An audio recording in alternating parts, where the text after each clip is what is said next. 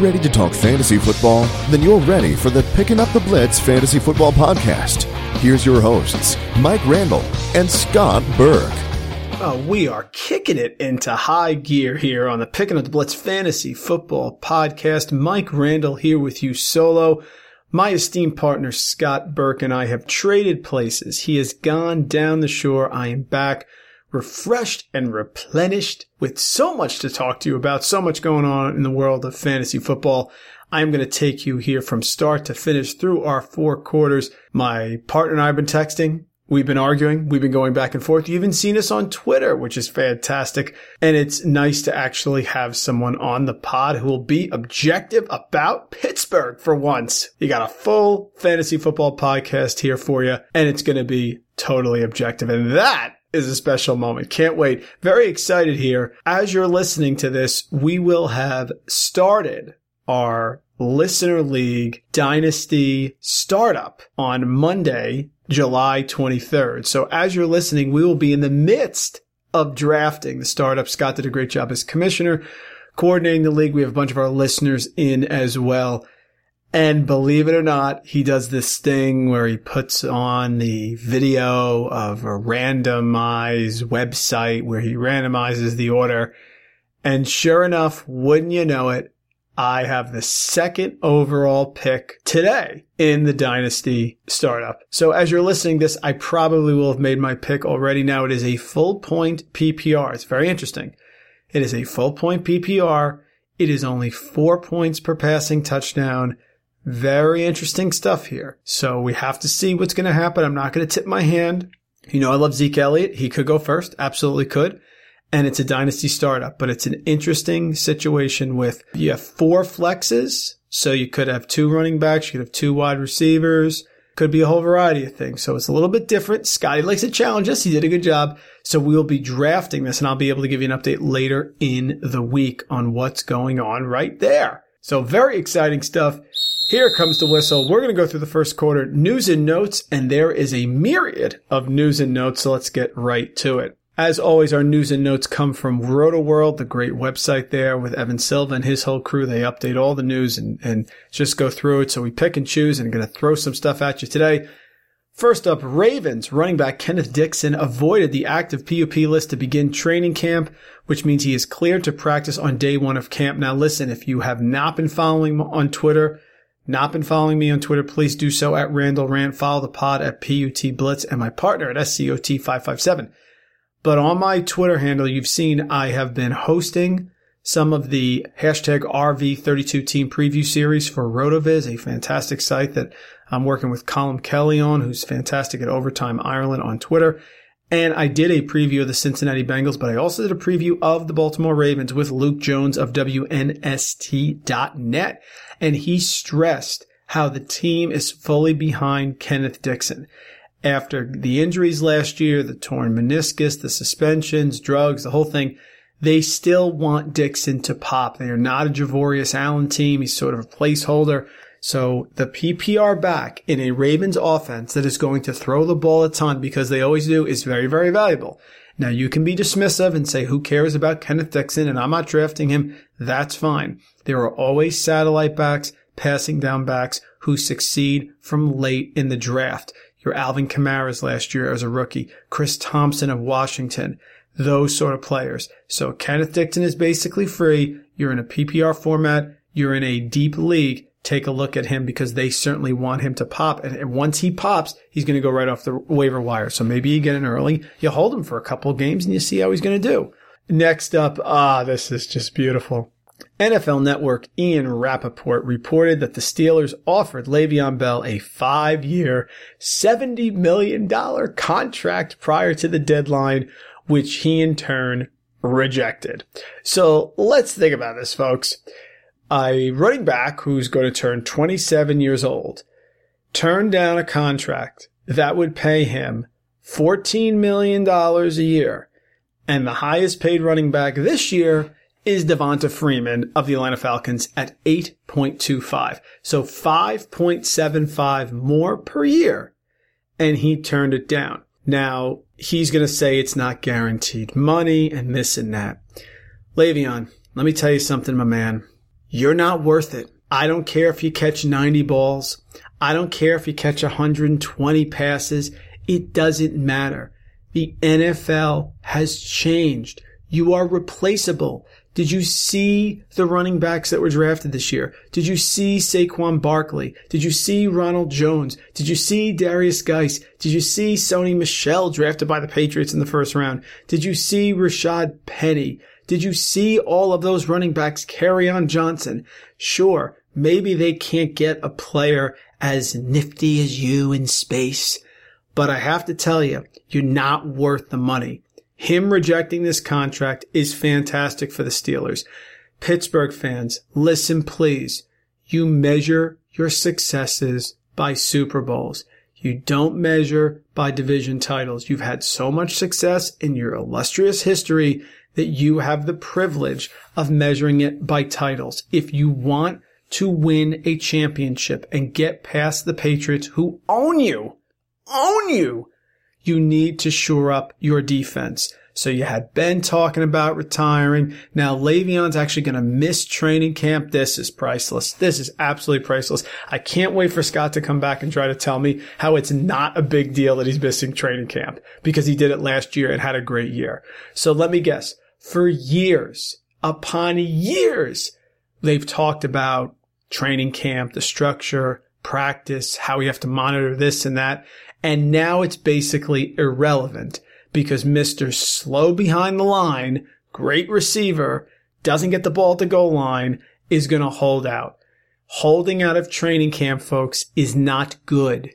It's like going and doing a test and getting 100 when you didn't study and saying, oh, I just never have to study. It's idiotic. I can assure you I will have no exposure to Le'Veon Bell. I don't want Le'Veon Bell this year. If he gets through the year, it's a miracle. There's a new offensive coordinator. It makes no sense. Good for the Pittsburgh Steelers. You offered them a lot of money, but he turned it down. Hopefully he's not with them next year because they don't need him. They need an improved defense. And I cannot wait till he goes to a team with a worse offensive line. And the biggest thing you hear every single night from the announcer is, hand off to Bell, loss of 2. Ah, that felt so good. And I wasn't interrupted either. Ah, this is great. Next up, Larry Fitzgerald wouldn't rule out playing beyond this season. He's a Hall of Famer. He's a legend. 34 years old. Contract runs out the end of this year. He'll see how they do. If he thinks Rosen's pretty good and he thinks they have a chance at making a Super Bowl run, he'll come back. What a performer. What a great player. Love to see him play as much as possible. And yet again, he's undervalued in fantasy drafts this year. Lions wide receiver Golden Tate said a lot of positive things about Kenny Golladay, thinking he can be dominant. Quote, he's a wide receiver one kind of guy. Golladay was a little bit injured last year, came back, soft tissue problems, but he is going to make an impact this year. Stafford has been great. He's going to throw the ball a lot in Jim Bob Cooter's offense. I think he's taking away from Marvin Jones. Golden Tate is the wide receiver 21 in PPR leagues. Marvin Jones, wide receiver 26. Kenny Golladay, wide receiver 56. And it is not out of the realm of possibility that Kenny Golladay could outperform all of those wide receivers and be the top guy. He's definitely worth a flyer in all formats. Saints Cameron Meredith hopes to be cleared for training camp. He wants to come back. I think Cameron Meredith is an outstanding pickup. If he is healthy, he is going to pop big time. He's going to work next to Mike Thomas. He's going to be super efficient on the most efficient offense in football. Love Cameron Meredith. Hope he can come back and be ready to go for week 1. The Rams, folks, signed Brandon Cooks to a 5-year, $80 million extension through 2023. This is very simple to analyze. Brandon Cooks is worth a lot more in real football than he is in fantasy football. They had Sammy Watkins last year. They used him as a decoy. He'd fly down the field. Sometimes they'd hit him. Sometimes they wouldn't. He'd get a couple touchdowns, but not a lot of receptions. Robert Woods, Cooper Kupp are the guys who are the focus of this offense. Brandon Cooks is going to pop. He's going to have a couple games where he catches 150 yards and 2 touchdowns, and all the Cooks truthers are going to beat their chest about how great he is. And then he's going to have a couple games where he's 30 receiving yards. And I don't want any part of that. I have no exposure to Brandon Cooks either. I want players who are going to be somewhat consistent. I know wide receivers by their nature are not always consistent, But Brandon Cooks, who's been feast or famine with Tom Brady, who's been feast or famine with Drew Brees, is now going to the offense where he's certainly not the number one option. Todd Gurley is. And I can make an argument in PPR formats, he's not even going to be the second or third option in the receiving game behind Woods and Kupp. No thank you, Brandon Cooks. Great in real football, not good in fantasy football. Wide receiver 23, no thank you. One of my late round tight ends, I put out a tweet about this. Ricky Seals-Jones was arrested and charged with assault, disorderly conduct, and criminal trespassing in Arizona when they wouldn't let the guy use a restroom. He had to go to the bathroom. Let him use the restroom. They said it's only available to guests. Things escalated. Very frustrating. It's a minor incident. I still like him as a late round tight end, but hopefully the personal conduct policy. I mean, the guy was not under the influence. He had to use the restroom. I think we've all been through that. I had a situation like that at the Hall of Fame once in Cooperstown for baseball, but we'll get into that some other podcast. ESPN's Mike Reese says that Jordan Matthews is a lock to make the Patriots, and ESPN Boston said that Malcolm Mitchell for the Patriots is on the roster bubble. Look, Jordan Matthews is a massive value. There is going to be value in that Patriots passing game. You know they're going to throw the ball a lot. You know my thoughts on Rex Burkhead.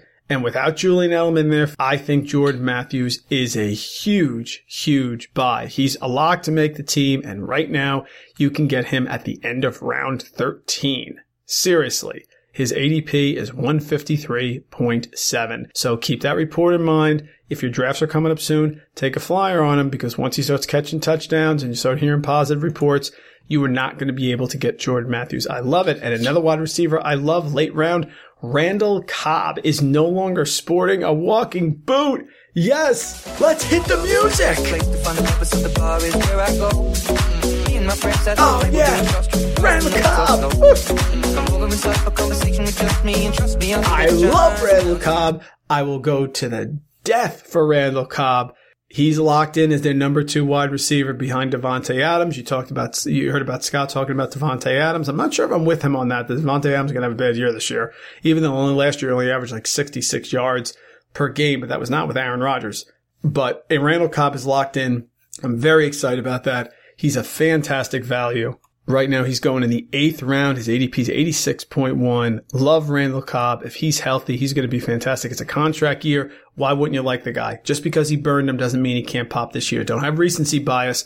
Believe in Randall Cobb. You know that I do. Joe Mixon reporting he slimmed down to 218 pounds, which is 12 pounds lighter than last year. He's clearly trying to find this 3-down back, Le'Veon Bell type of role, and I think he's got a chance for it. They upgraded the offensive line this year. I think Gio's going to be a part of it, and I talked to Jay Morrison also on the Cincinnati Bengals preview. He talked about the importance of Giovanni Bernard, but I think Joe Mixon is a 3-down back. I think his receiving skills are so underrated. No one's talking about them because they assume that Bernard's going to get all of them, and that's a mistake. I love Joe Mixon. I get him in the 2nd and 3rd turn in a lot of drafts, and I'll be more than happy to scoop him up again. I think he's one of the few 3-down backs in football that are available. According to ESPN, Jamison Hensley, Brashad Perriman is in a battle to make the Ravens' Week 1 roster. It's a shame, Brashad Perriman. That's why when you do your dynasty rookie drafts, be very careful of those first-round receivers. It's about landing spot. For example, a Michael Gallup is a guy who could certainly make a much bigger impact than a Calvin Ridley. It's possible this year. It's not nuts, even though Calvin Ridley was picked 2 rounds ahead of Michael Gallup. It's about landing spot. Perriman has never popped. He had that one long run a couple years ago, and then through the injuries just hasn't been part of it there. With Snead, Crabtree, and John Brown, looks like Brashad Perriman may not even be on the roster. Mike Jurecki of ArizonaCardinals.com considers Chad Williams, Bryce Butler, and J.J. Nelson to be next in line behind Fitzgerald. Does anybody see anything about Christian Kirk? I do not, which again tells you that the coaching staff, the humans that are involved in making these decisions, do not always operate in a statistical model fantasy mindset that we do. I like Christian Kirk. He's going to have to pop in the preseason to pass those wide receivers, Chad Williams, Bryce Butler coming over from Dallas, J.J. Nelson, feast or famine. I think Kirk will get there eventually, but at the beginning of the year, I don't know if Kirk is somebody you want to pick up. You may want to wait for the waiver wire. Jets wide receiver coach Carl Dorrell expects Robbie Anderson to explode and become a more complete player this offseason. I choose to ignore this information. We don't know if Robbie Anderson is even going to be suspended or not, so I think we got to pump the brakes on that. If you want to try him and take a flyer, that's fine. You got Terrell Pryor there. You got Quincy Enunwa coming back. I'm not sure if we're positive, whoever the quarterback's going to be, that Robbie Anderson is going to explode. He exploded last year. The defenses will adjust. And of course, we're waiting to hear about the suspensions. So that little tidbit, I'm going to ignore. Deshaun Watson expected to be a full go for Texans training camp. That's fantastic news because Deshaun Watson is explosive. He had a great 5-game run last year, starting 5-6-game run. So it's great to see him back in full. I still think he's being massively overdrafted in the top 3 among quarterbacks. However, it's good to have him back. NFL suspended Jets wide receiver Ardarius Stewart for 2 games for violating the league's PED policy. He certainly will be a non-factor in that receiving game. It's already crowded. There's not a lot of great quarterback play there. And you're now suspended. Forget it. Andrew Cromer of the Minneapolis Star-Tribune expects Kyle Rudolph to play a major role in offensive coordinator John DeFilippo's offense this season. There was also a quote out there from Kirk Cousins that talked about in OTAs how great a target Kyle Rudolph is. It's like throwing into a mattress. Look at the trends. Cousins has always gone to his tight end, whether it's been Vernon Davis when Jordan Reed was hurt, even Niles Paul for a little bit. So certainly Cousins likes to target his tight ends. Rudolph had 8 TDs last year, finished second to Jimmy Graham in that category, and had 57 receptions. Don't forget, 2 years ago in 2016, he had 83 receptions. So Rudolph is certainly a guy that you may want to target. His PPR value now, he's going in the 6th round. He's a tight end 7 behind Evan Ingram, behind Greg Olsen, who doesn't get a lot of touchdowns, and right ahead of Delaney Walker. So he is a player that I definitely want to target in many different formats. Marlon Mack has been cleared for the start of training camp. This is a big deal because the running back behind Andrew Luck is going to have a very good season. Joseph Adai had a very good season. Frank Gore was able to have solid seasons in Indianapolis. And certainly Marlon Mack, if he's the guy who's going to get the goal line touches, with Robert Turbin being suspended now for 4 games for PEDs, again, I don't think we trust rookies that easily. Not when you have Mack there. Mack is probably going to get first crack at this. Nyheim Hines is sort of a satellite back, and Jordan Wilkins, I'm not sure if they're going to trust him on first and second down work. So Mack could have a chance, and it looks like he is healthy. And Colts GM Chris Ballard also said that Andrew Luck is good to go for the start of the training camp, which is great, which means all of the Colts weapons have been massively, massively underrated in drafts and ADP.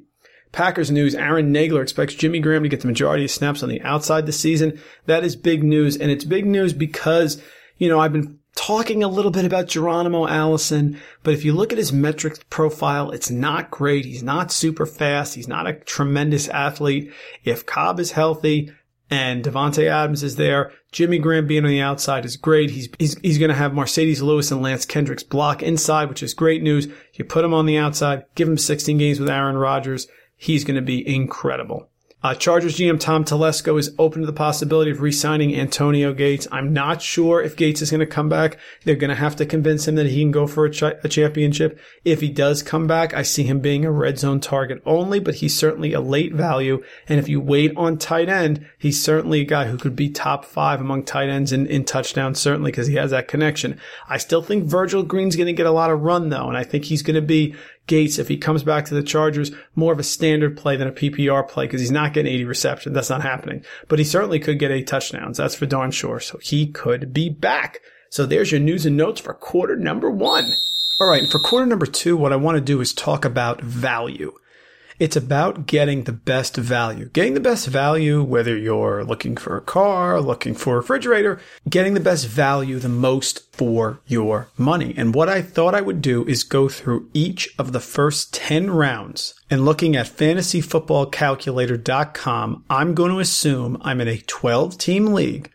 So I'm going to look at round 1, picks 1 through 12, and tell you which one of those players by ADP is currently offering the best value. Sometimes that could be the obvious play. Sometimes it may not be. So we're going to go through the first 10 rounds. So round 1 is picks 1 through 12. Round 2 would be ADP picks 13 through 24. And which player by each of those ADPs is giving you the best value. And I thought it was an interesting exercise because we are headed out of best ball season and into redraft and seasonal leagues. So now these ADPs, wherever you get your draft picks, sometimes you get it earlier, sometimes you get it the night before, you have to have an idea of who you're targeting. The year that I won in 2015, it was my third fantasy draft in about a week and a half. And by practicing it and doing mocks and knowing the value, I picked in the 8th spot, and I was able to nab Antonio Brown and Julio Jones on the wraparound, and the picks took like 5 seconds. So by doing this exercise, you'll know exactly who you're targeting and who you see there when you know there's a great value, and that clock is running in redraft formats, which can be as little as 60 seconds. So let's take a look. Your first 12 picks here in Fantasy Football Calculator, and I'm not going to go through them all, but I'll do it for the first round. Now we're talking PPR formats here, so I'm not going to go through them every time, but I'll go through them here. PPR formats, point per reception, first 12 picks are Gurley, Bell, David Johnson, Elliott, Antonio Brown, Kamara, Barkley, DeAndre Hopkins, Gordon, Odell Beckham, Kareem Hunt, and Leonard Fournette at number 12. Looking at all those picks, this should come as no surprise to you. When I ranked my running backs, I loved Leonard Fournette. The fact that you can get Leonard Fournette at the end of round 1, he is the RB9 right now. The 9th running back taken in those first 12 picks is insane. I don't know how you pick him behind Kareem Hunt. I don't know how you pick him behind Saquon Barkley. I understand Kamara with the PPR format, but you win fantasy football with touchdowns. We've talked about this, and Fournette is automatic when it comes to that. Looking at his game log last season, Week 1 touchdown, Week 2 touchdown, 3 and 4 touchdowns as well. Week 5 he had 2 touchdowns against Pittsburgh. Week 6 touchdown. Just was absolutely unstoppable to start the season and automatic. And then when he came back after the injury, and listen, there's that injury bug that's always there. He had an ankle sprain last year, which he's had, I think, 4 ankle sprains in the last couple of years going back to college. So that's certainly a consideration. He had a quad strain in Week 14. But if you look at the last 3 weeks there, 13, 14, he didn't play 15, and 16, he got a touchdown in each one of those weeks. And he was the RB 14, 11, and 15 in PPR. He is more active in the passing game than people realize because there really are very limited options in Jacksonville. Sure, they have the myriad of, as I heard JP Shadrick on the RotoViz RV32 series say, a bunch of wide receiver 2s, but he is active in the receiving game as well. In those last few games, starting in Week 12, he had 3 catches, 3 targets, then 3 catches, 4 targets, then 4 catches, 6 targets, then 3 catches on 3 targets, and in Week 17, which doesn't matter a lot of times, 4 catches on 5 targets. He's active in the receiving game a lot more than you realize. He was certainly active in LSU. I think he's an incredible value. The only thing I'm worried about with Leonard Fournette is, of course, those injuries, but Jacksonville is built to run. They brought over Andrew Norwell from Carolina, free agent guard. He's 26 years old. He's young. He paved the way over in Carolina, did a very nice job there, so he makes that Jacksonville running game work even better. And of course, you know that I'm going to recommend, if you draft Fournette, handcuffing him with backup running backs. The backup running back to handcuff him with is not TJ Yeldon. It is not. I listened to JP Shadrick say, I didn't know this, shockingly, Corey Grant is the number, I think, 9 running back in terms of salary this year in the NFL.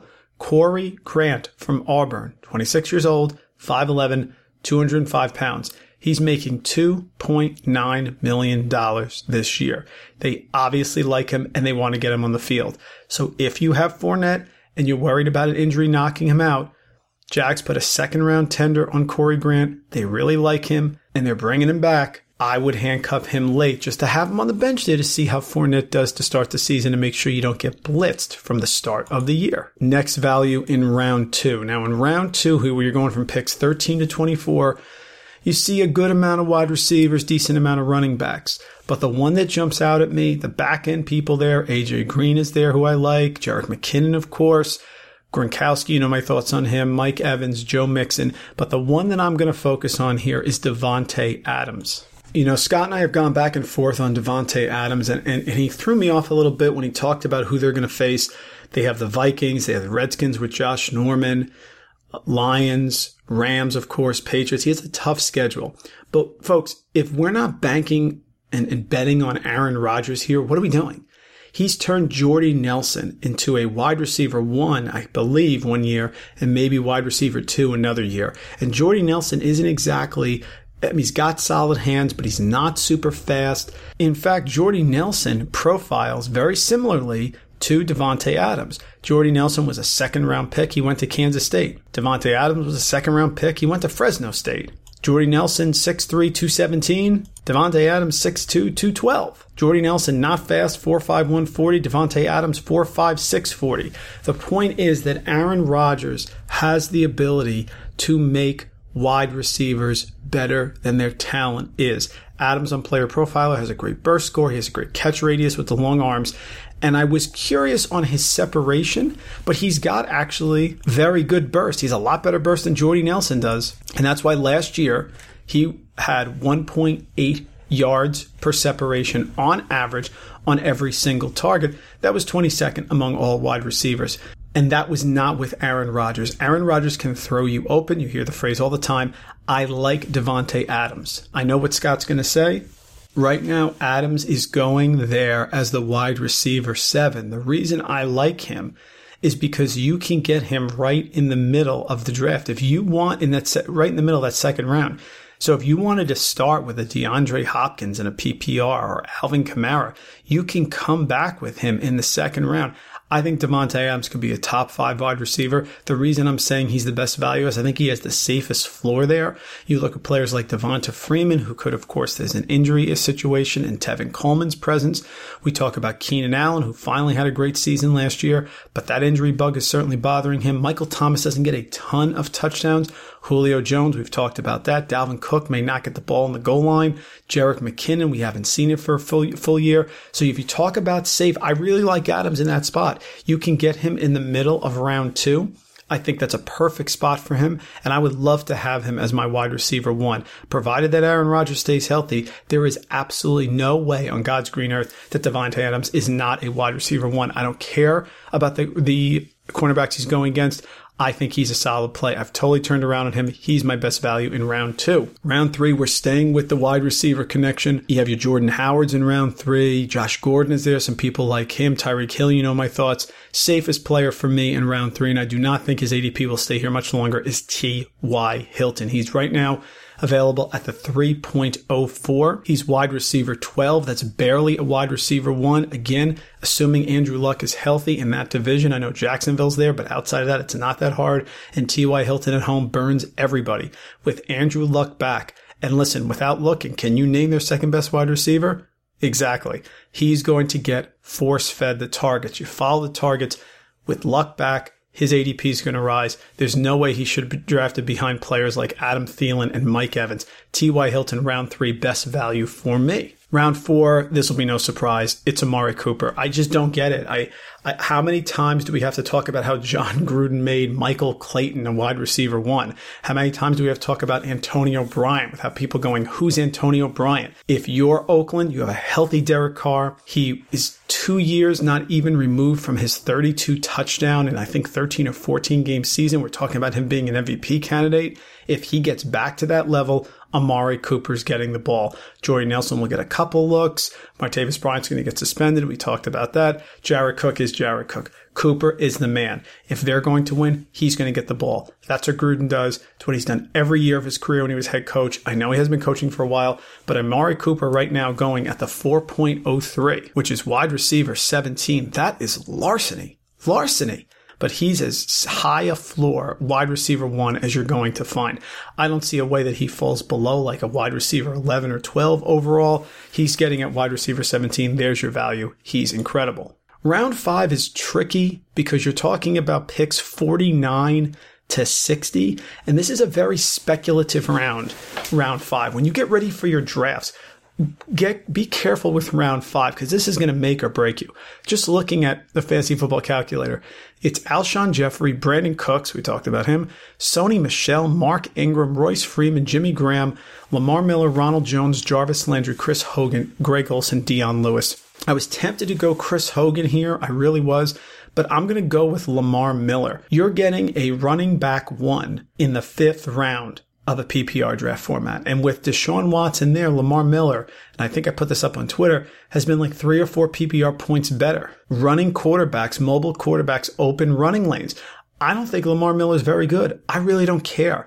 We don't draft players that we think are good. We draft players that we think are going to score fantasy points. And Lamar Miller there, being drafted behind Mark Ingram, who's out for 4 games, behind Sony Michel, behind in the round before Kenyon Drake, Rashad Penny, Alex Collins, who did it for 1 year. I'll take Lamar Miller. I know he was decent in Miami. He was decent in Houston. He was okay, but not great. He's not spectacular. But Lamar Miller could be very, very dangerous, and he can get some passes out of the backfield. So, in my opinion, at the 506, Lamar Miller, who's going as the RB26, Lamar Miller is going outside RB2. That means, according to ADP, the fantasy drafters are saying that Lamar Miller will not be an RB2 this year. Folks, that's impossible. It's impossible unless Lamar Miller gets hurt. If he's there, Donta Foreman's out. He could be out for the first 6 games with the Achilles he's recovering from. There's no way he's going to produce just because Watson is electric. They have Hopkins. The offensive line's okay. There's no way he's an RB26. That is the best value there in round 5. Round 6, I'm going to go with Michael Crabtree. Crabtree going at the wide receiver 28 right now. He's going behind Corey Davis, who's done nothing. Marvin Jones, who's going to have multiple competition for targets with Golden Tate and Kenny Galladay. Jarvis Landry, who's now on a new team. Brandon Cooks, we talked about. Crabtree's going to get the ball. He's the safe play. Luke Jones told me that from WNST.net on the RotoViz 32 preview series. When you're in round 6, if you can get yourself a guaranteed 120 targets, you grab it and you run with it. Michael Crabtree in the 6th round, sitting right there between Tom Brady and Evan Ingram and Tariq Cohen. Again, the satellite backs in the mid rounds, I just don't buy. He's the safest play for me at the 606 pick, overall 66. Round 7, no surprise here. It's Rex Burkhead. Rex Burkhead now is at the 707. He's rising a little bit, but he's still around the Marshawn Lynch, Emmanuel Sanders, Jamison Crowder area. He's an RB 34, 35. Forget it. He's the goal line guy. Do not be scared off of New England running backs. If you attack the New England running backs and you take a chance, you could be rewarded handsomely. Remember Corey Dillon. Remember LeGarrette Blount. Remember Stephen Ridley's 1 year. I'm taking a chance. They're not giving the ball to a rookie at the goal line. I'm not intimidated by Jeremy Hill. And even in some crazy world, if Jeremy Hill got goal line carries, Rex Burkhead in a PPR format is going to get enough passes that he's going to more than justify that. Talk about your satellite back. You can have your Tariq Cohens all you want. I'll take Rex Burkhead, who's with a Hall of Fame quarterback in a better offense and maybe the goal line back, which I think he's going to be, but let's say he's not. He still had more targets last year in 10 games than Deion Lewis had in 16. Rex Burkhead, round 7, best value. Round 8 is a tough area, similar to round 5 that we talked about. I'm going to go here with Cooper Kupp. Cooper Kupp right now is the wide receiver 37. He's smack dab in the middle of round 8, the 806 pick. And the main reason I like Cooper Kupp is the red zone targets. Last year, he was 3rd among all wide receivers with 13 red zone receptions. He did have the 5 touchdowns, but he got 23 targets in the red zone, which was top 10 among all wide receivers. Now he has Brandon Cooks, who's going to clear the field and fly down the sideline, and they'll take 1 or 2 shots at him out of game just to open up the middle. He likes Cooper Kupp in the middle. There is no tight end of consequence on the Rams. I like Goff with his short to intermediate routes. McVay does a nice job. Cooper Kupp in the red zone at this value, which is basically saying that he is not a wide receiver 3. He's being drafted as wide receiver 37, meaning he's not a wide receiver 3. And last year, he was 3rd among all wide receivers in red zone receptions. If that doesn't scream value, I don't know what does. Cooper Kupp in round 8. 2 left, round 9. Again, difficult here. I started looking at some quarterbacks. I was going to go with Jimmy G around this area. Matt Ryan's down there, which is very tempting. I'm going to go with Ty Montgomery. If you can figure out the lead running back who's going to get the majority of the touches in Indianapolis or Green Bay, then you should absolutely go 0 RB. Because Ty Montgomery last year, for the first 2 weeks, was something like the RB7 and RB2. He then had fractured ribs in the first play of week 4 and was never the same. They trust him. He's very active in the passing game. Randall Cobb's out of the boot, and I'm very happy about that. But even if there's an injury there, Devontae Adams has a slow start, Randall Cobb gets hurt again, he's certainly a much safer option than Geronimo Allison. Jamon Moore has been doing some nice things as a rookie. Equanimeous St. Brown will not play special teams, so I don't think he's an issue. I'm going to go with Ty Montgomery. I'm going to go him on the intermediate routes. I know they said they're going to play Jimmy Graham outside, which I like, but I think Monty is the safe play. He's the veteran. He's had experience. He's had success. Jamal Williams had a couple games there. Aaron Jones is suspended for 2 games. And if we're looking in round 9, we're looking for somebody who obviously has some warts, because if they didn't have warts, they would be going a lot earlier. 9.05 pick, RB43. He's an absolute lock for an RB2 or better if he plays all 16 games, and you see how that backfield shakes out. But I think if you have Ty Monty in round 9, you're going to be able to start him in many, many weeks. You have to protect Aaron Rodgers, and they trust Ty Montgomery, and even if they play Jamal Williams a lot more than I think they're going to, you can put Ty Montgomery out there in PPR, should be safe for at least 6 receptions as a running back. You'll take that any day of the week. And the last one I'm going to go with a tight end. I'm going to go with George Kittle as my round 10 best value. Right now, he's going at ADP 111, 1001. He's going as the 11th tight end off the board. He's going after Jordan Reed. Just think about that for a second. And Trey Burton, who really just showed us 2 games. The reason I like George Kittle is I believe in Kyle Shanahan's offense. Listen, they won 5 games with Jimmy Garoppolo as starting quarterback. They don't have a tremendous lineup of wide receivers there. Pierre Garçon coming off an injury, Marquise Goodwin. Kittle is proving to be a solid, athletic, red zone target guy. And as I heard from Phil Alexander from Football Guys on the Roto Underworld podcast, listen to this. George Kittle actually had the 10th best, I think it was 10th best rookie tight end performance since the turn of the century. Now, if you're careful with this, Evan Ingram was number 2. But George Kittle is somebody they want to get involved. He's very athletic, 5th round pick out of Iowa. He's got 4.52 speed. He's 6'4", 247 pounds. Great burst, agility. Actually had 9 red zone receptions last year in the 15 games. Didn't really play that much either. That was 6th among all tight ends. He had 16 targets in the red zone overall. He's a great safety valve for Garoppolo. He needs to have wide receivers step up. Kittle is going to play. He's going to have to block for Jerick McKinnon as well. You're going to need somebody who can block and then also get off the line and make catches. He's the perfect target. I like the late round tight end and getting George Kittle. If I believe in Jimmy Garoppolo, and I do, and I believe Kyle Shanahan's going to throw the ball a lot, and I do, and I believe that San Francisco's last year winning 5 games in a row, including one over Jacksonville, was pretty impressive, and I do, I think George Kittle is the guy you have to target there in round 10. So those are my values. Fantasy Football Calculator, thank you. First 10 rounds, 1 through 10, the best value in each round by ADP.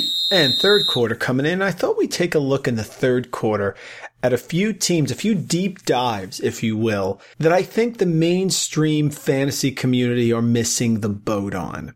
So these are teams that I sort of broke down, took a close look at all the offensive fantasy weapons, and I've come up with some different conclusions than I think a lot of the fantasy gamers are. First team I want to start with is the Seattle Seahawks.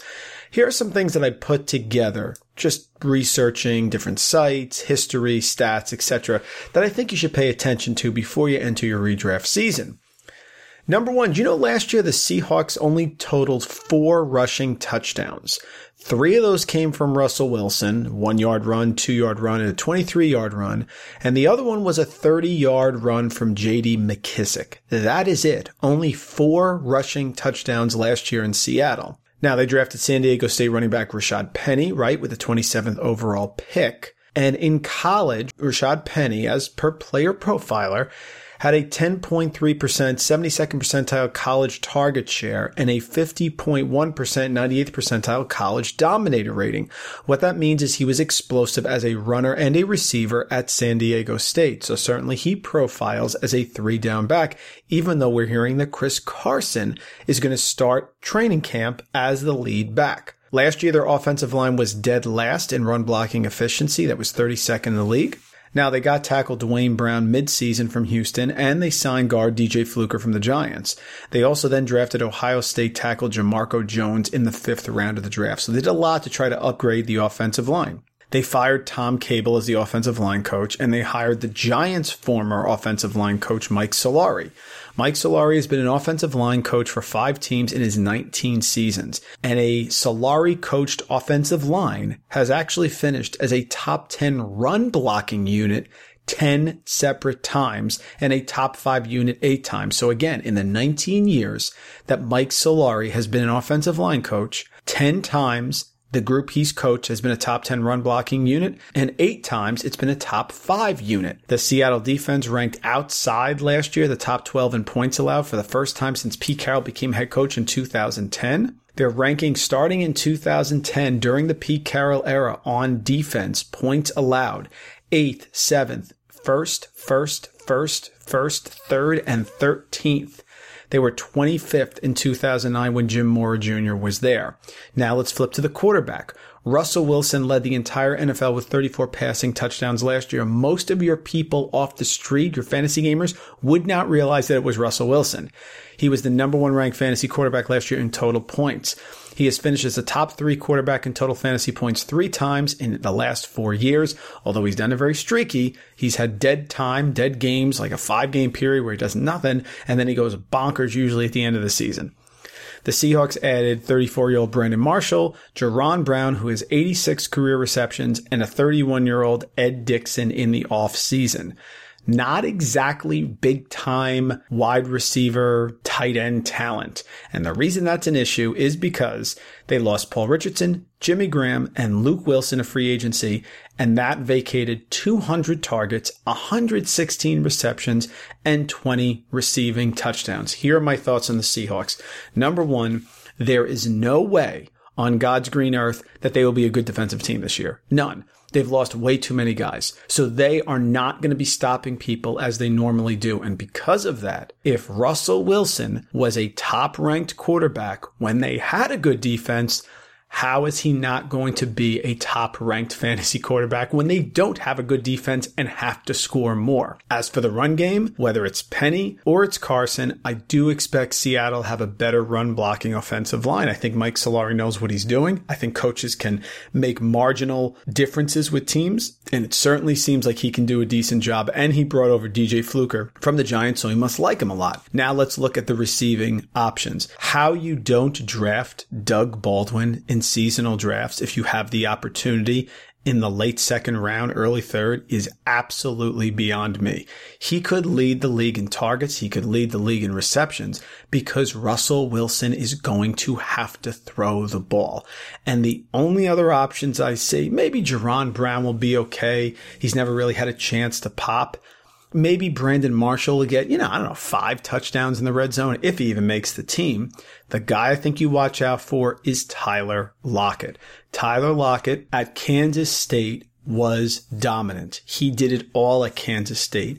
Ran, reverses, caught balls, punt returns, kick returns. He's a football player. 5'10", 182. He's got the superior speed. You look at Tyler Lockett, and I know my partner Scott was a fan of Tyler Lockett years ago. He's a guy who everyone thought would break out, and he never did. But I want to remind you that during Tyler Lockett's rookie season, the last 7 games of his 2015 season, he had 30 receptions, 404 yards, and 5 receiving touchdowns.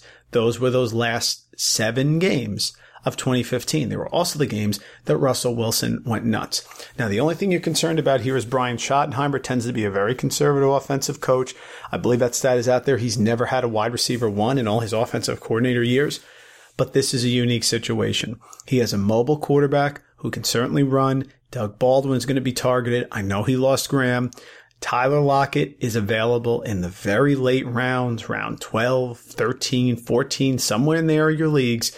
And I don't see a way that he doesn't get those targets. Paul Richardson had a nice run last year. He produced a wide receiver 4 week in week 8 with 6 receptions, 105 yards, and 2 touchdowns. That came off a wide receiver 17 week against the Giants, 2 receptions, 61 yards, 1 touchdown. He certainly was very feast or famine. Tyler Lockett is not that. I see a lot of short plays for Lockett, some reverses, going to be like a Tavon Austin-like player for the Seahawks, except even more intense because they need another receiver and they just don't have one. I'm not a Mara Darboh guy. Maybe he'll catch a couple balls here and there, but they don't have the reliability of Graham. Baldwin's going to get a huge uptick, and I like Tyler Lockett as well. Rashard Penny's going to be involved. CJ Prosise is still there, but all this adds up to Russell Wilson, again, having an incredible season. When they've taken the shackles off and he's had to throw the ball, he's done so very, very well. And even though the Seahawks defense overall, in terms of total points allowed, has still been solid until last year, Russell Wilson has always scored. In those games where the Seahawks defense has given up a lot of points, which happens from time to time, he matches them. He's a great quarterback, and he's a great fantasy option right now. And that's my look at the Seahawks. I just think that they're actually going to be better at running than you think. Doug Baldwin's a target machine. I like Tyler Lockett, and Russell Wilson is the best. Next team I'm a little different on that I want to talk about are the Kansas City Chiefs. And I've touched on this a little bit. Here are some facts on the Chiefs that I've gotten over the last few months doing some research. Alex Smith was the QB4 last year. Kareem Hunt led the NFL in rushing yards, and he was the PPR RB4. And Tyreek Hill had a huge breakout season and was the PPR wide receiver 9. In addition, Travis Kelce was the overall PPR tight end 1. That's incredible fantasy production that cannot be repeated in this offense. Pat Mahomes is now starting. Everybody loves his 78-yard throw at his pro day. But last year, Alex Smith was actually 6th among all quarterbacks with 68 deep ball attempts, and he was 2nd on deep ball completion percentage at 48.5%. Translation, there is no way that Mahomes can be better than Alex Smith was last year at throwing the deep ball, despite his much stronger arm. I took a look at the combined averages of Peyton Manning, Tom Brady, Aaron Rodgers, and Andrew Luck's first full years as starters. This is what I got. 59% completion percentage, 3,748 passing yards, 23.7 touchdowns, and 17.8 interceptions. Those numbers, if repeated by Patrick Mahomes, translate to a QB12. That means he is the last spot of a QB1. The last spot. And that's 4 Hall of Famers there, assuming Andrew Luck plays a few more years. I don't think Pat Mahomes comes close to that. Tyreek Hill finished as the PPR wide receiver 9 last year. He had 75 receptions, 1,183 receiving yards, and 7 total touchdowns. Do you want to know how he scored? He didn't score a touchdown, folks, within 30 yards. He scored on pass plays of 79, 75, 64, 64, 56, 40, and 30 yards. Nothing in the red zone, no short touchdowns. The other 2 top receivers on the Chiefs last year were Albert Wilson with 42 receptions and Demarcus Robinson with 21. Wilson is now gone. They signed Sammy Watkins as a free agent. In his last 2 seasons that he has played 13 games, Watson has 17 total receiving touchdowns, meaning he scores when he plays. We heard the reports are lining up Watkins all over the place. As a rookie, Kareem Hunt had 53 receptions, 453 receiving yards, and 3 touchdowns. You would think with a quarterback that likes to throw the ball and one who could possibly be turning it over a lot, because that's what all rookies do, including the 4 great quarterbacks I just read off, you would think that he would be, again, a well-targeted option in the short to intermediate routes. So I like Kareem Hunt this year. Travis Kelce is the top receiving target in the Chiefs passing game. He had a 24.7 target share last year. That was first among all tight ends. He was also first with 83 receptions and first with 408 yards after the catch. What does this mean for the Chiefs? I don't see any way that Mahomes matches the efficiency of Alex Smith. So because of that, I will not be having any exposure to Patrick Mahomes. I think he'll have the first typical variance of first-year quarterbacks. I think Tyreek Hill's really going to suffer. I think Watkins will probably outperform his ADP. Right now in PPR formats, Watkins is the wide receiver 29, and I really like Kareem Hunt. I don't like Kareem Hunt at the goal line. I think they're a little bit worried about Kareem Hunt. They brought in Damian Williams. They brought in some other backs. They got Spencer Ware coming back. But I think his receptions are going to keep his floor very, very high. He had some big production as well, some massively long runs. Remember, his most 50-yard touchdown runs in tied for a rookie's history. But I think you need to cool on Patrick Mahomes. People are in love with the guy. They're in love because of the Andy Reid ability to generate offense, and they're in love with the weapons. Why wouldn't you? I read it to you before. You had the number 1 tight end, you had the number 4 running back, and the number 9 wide receiver, and they're all back, and they added Sammy Watkins. But I don't think it's that easy. I think he's going to have some bumps. I don't want Patrick Mahomes. I don't want Tyreek Hill. I will take Kareem Hunt, especially at the end of round 1, early round 2. And Travis Kelce, of course, I think is pretty solid, but his numbers probably regress a little bit, given that was a super efficient season. And the last team I'll talk about is the Atlanta Falcons. 2016 season for Matt Ryan was a career season, right? He was second in passing yards, 4,944, almost 5,000 passing yards, and had 38 passing touchdowns. Last year, however, he barely broke 4,000, so he almost had a 20% decrease, which was his lowest total since 2010, and only threw 20 touchdown passes, which were the lowest since his rookie year in 2008. However, it was the first year with Steve Sarkisian, and there were a lot of bumps on the offense. Didn't have Kyle Shanahan anymore. He had Sarkisian, and there's an adjustment because he wasn't great the first year with Shanahan either. Wide receiver Julio Jones has over 1,400 receiving yards in each of his last 4 seasons. His 4-year total is 6,317 receiving yards. Just to let you know how that compares, Antonio Brown's 4-year total, 6,349. So that represents 32 more yards than Julio Jones over the last 4 years. Very impressive.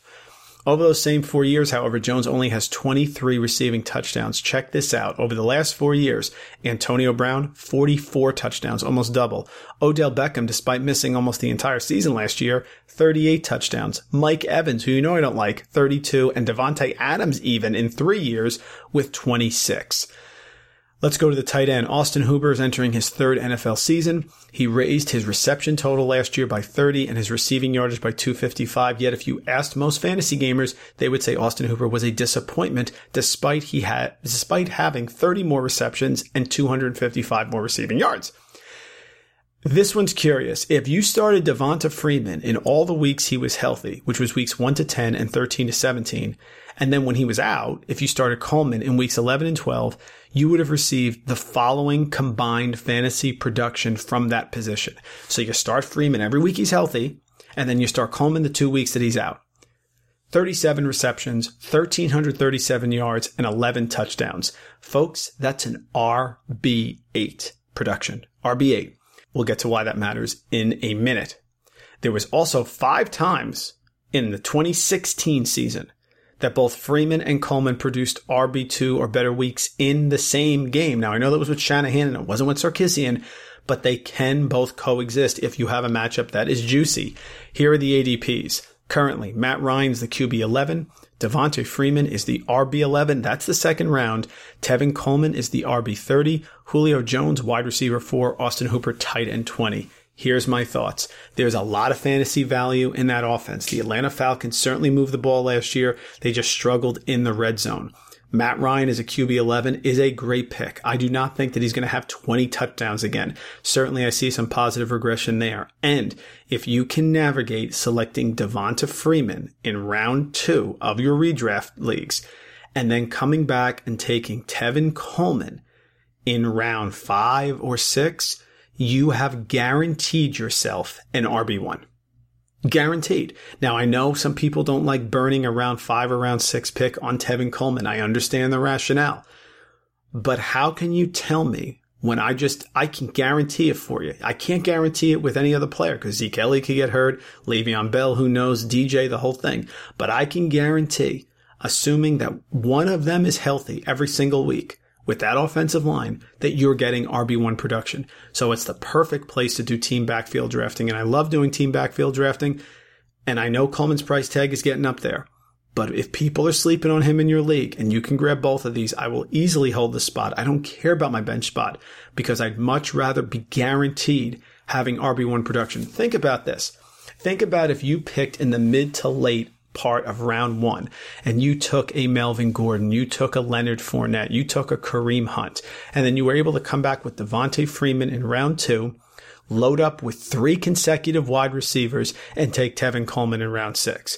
Barring any major injury, what you have just done is gotten yourself 3 really solid wide receiver 2 or even better receivers and a stud first round running back in Kareem Hunt or Melvin Gordon, and have guaranteed yourself with the handcuff the Atlanta Falcons backfield. That is how you do it in redraft, folks. And that's my thoughts on those three key teams: Atlanta, Kansas City, and Seattle. Three teams that I don't think people are looking at the right way, that you could find some sneaky value. And the last thing we'll do here in the fourth quarter is we'll take some listener questions. We have them on Twitter. Remember, make sure you follow the show at PUT Blitz, myself at Randall Rant, and my partner at SCOT557, and hit us up with some questions. We read them on the pod. I asked for some today, and I got a bunch of responses here, so I just picked out the best ones. And I'm going to start with my first question is from somebody I met down the Jersey Shore. Great guy. His name was Brian. Great family. Kids hung out, played the whole weekend, and he just kept talking to me. We talked about how I had a podcast, and he said he's going to follow, which is great. And he just kept getting into the Chargers. Told me he was a Cowboy fan. So we're going to call him Brian from Surf City. Okay, that's what we're going to call. I didn't get his Twitter handle, but certainly it was a great conversation. Really nice guy. Talked about the Chargers. Even though he's a Cowboy fan, he said he's guaranteeing me that the Chargers are going to make the Super Bowl. And he said, listen, if you get a chance, why don't you mention and give me your thoughts on the Chargers offense and defense and their Super Bowl chances? And I'll start with that. Listen, the Chargers should have been in the playoffs last year. They have a very solid defense with Bosa and Ingram. The secondary is super strong. They have Verrett, they have Hayward, and then they go out there and get Derwin James in the first round, safety from Florida State. So they are solid. And then to top it all off, they go get a great satellite back there in Justin Jackson from Northwestern. So I think they're going to be good. I think Chargers are going to be very good. The coaching staff was a little spotty last year. Hopefully they learned.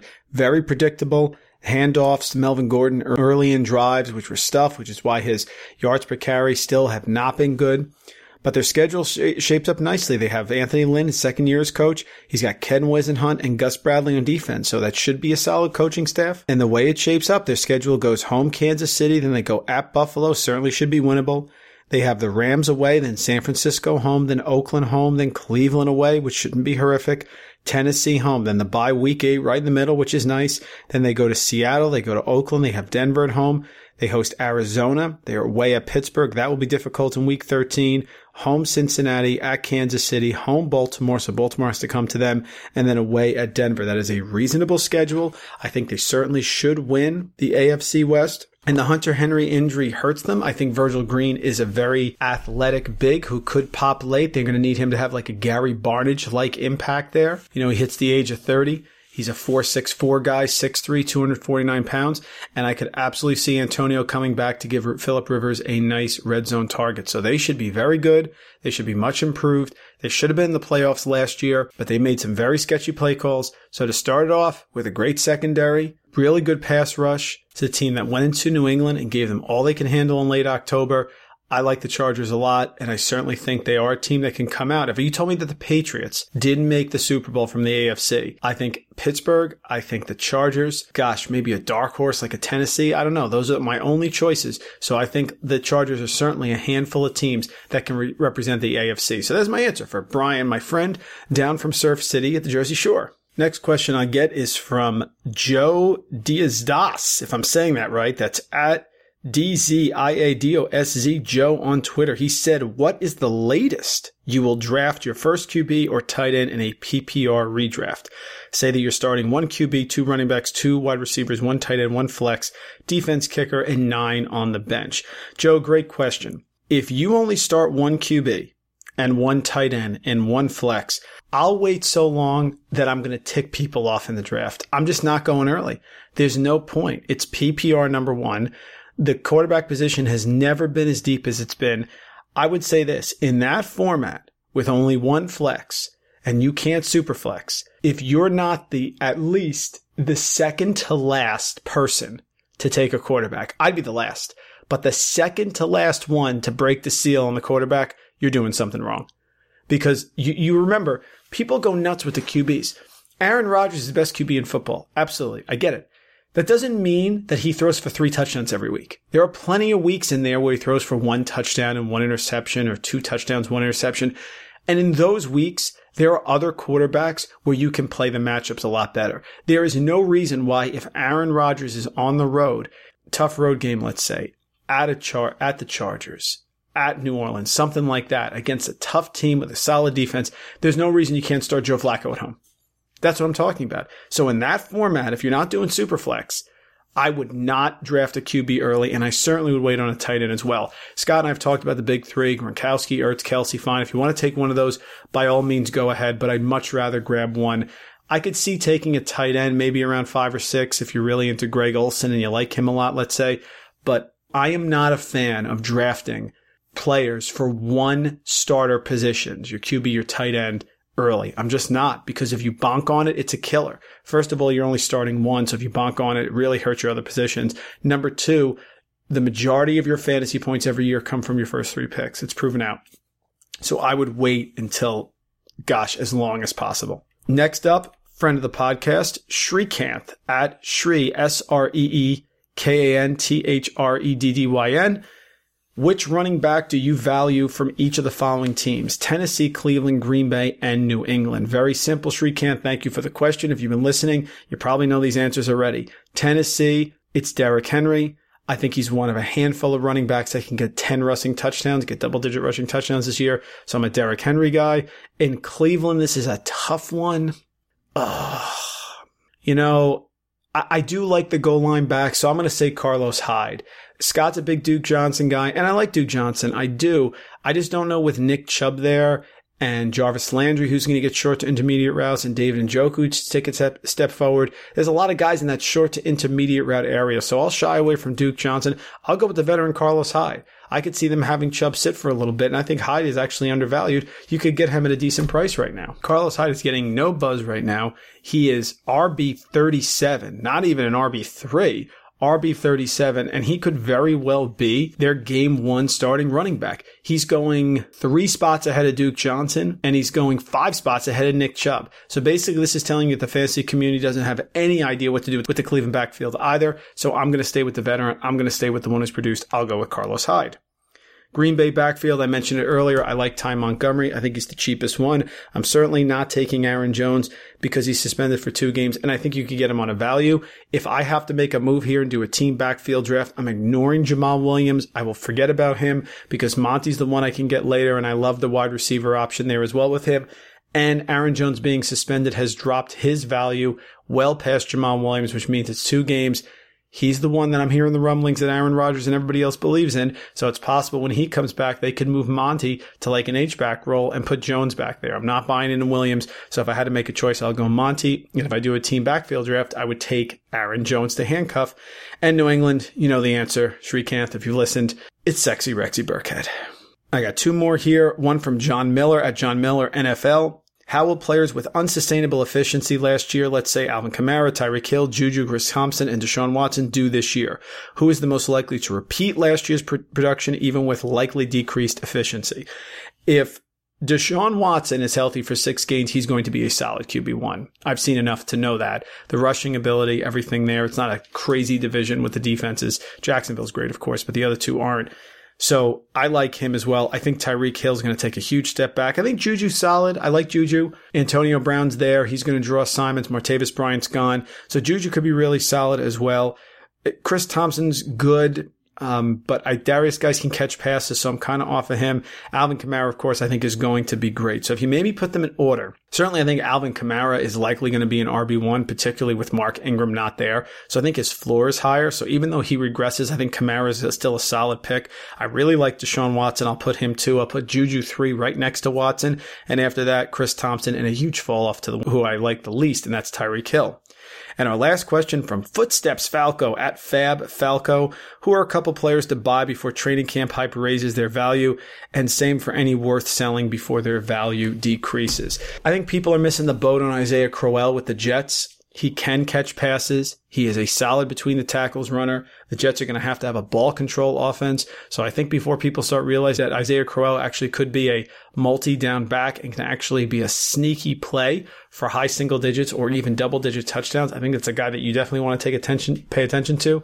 If Burkhead comes out of camp, I mentioned this before, and he's getting the goal line touches, people are going to go nuts and his value will skyrocket. Another running back I really like is Marlon Mack. Indianapolis upgraded their offensive line. They got 2 massively high-rated college linemen for that offensive line. Andrew Luck is back now, which spreads the offense. I know people like Jordan Wilkins. Nyheim Hines is a scat back. Now you have Bob Turbin suspended. I think Marlon Mack's getting the goal line touches. And I think Marlon Mack, coming off the surgery, he's a full go now for training camp, is going to be a guy who's going to rapidly rise up the draft boards as well. Tight ends, I mentioned it earlier, George Kittle. I think you have to look at Kittle. He's going to be a great target. He could be the preferred red zone option. Marquise Goodwin and Pierre Garçon are not great red zone options in their career, so that's a guy I think you have to really look at as well. I think there's value in the Denver receiving tandem. Case Keenum certainly looked to the slot a lot last year with Adam Thielen. Are we sure Adam Thielen is really that good? Or did Case Keenum just really lock in with him and make a connection? Emmanuel Sanders is a guy who's going in round 7.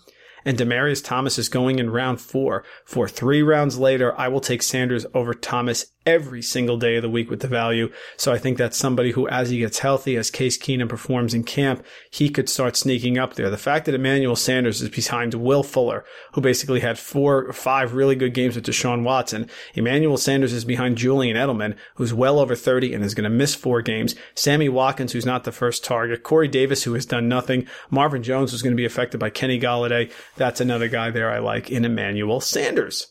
So there you go, folks. Our 4 quarters there took you right through from start to finish. Please follow the podcast at PUT Blitz, myself at Randall Rant, Scott at SCOT557. We are on Facebook. If you like us, please go to iTunes, give us a 5-star rating and review. We really, really appreciate it. It does so much for us. It only takes a couple minutes. But we're moving forward here. We got some great things coming up for you. Some surprises over the next few weeks. We're hitting the end of July. Scott, down there in the shore, don't get sunburned. Get back to me, buddy, so we can agree and argue. And folks, as you're listening to this podcast, we are in our Dynasty startup, and I have the second pick. Who do you think I'm going to take? Full point PPR.